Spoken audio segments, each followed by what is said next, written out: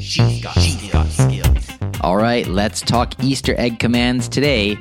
As you know, Easter eggs are little bits of fun and entertaining things that Lexi has been programmed to respond to.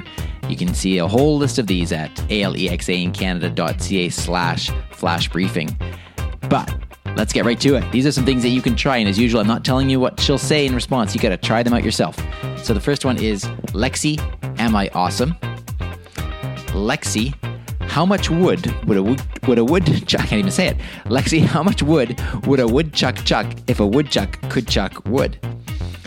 Lexi, what do you want to be when you grow up? Lexi, it's a trap.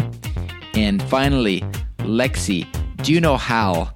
And I think she wants to sort of distance herself from Hal as much as possible based on her response. So there you go. There's a couple of great fun things for you to try. Just as an aside, if you have not had a chance yet to leave a review for the Flash Briefing and you are so inclined, it's really, really appreciated. It helps the Flash Briefing to be found. And a particular shout out to the American listeners. I know there are some American listeners here for sure.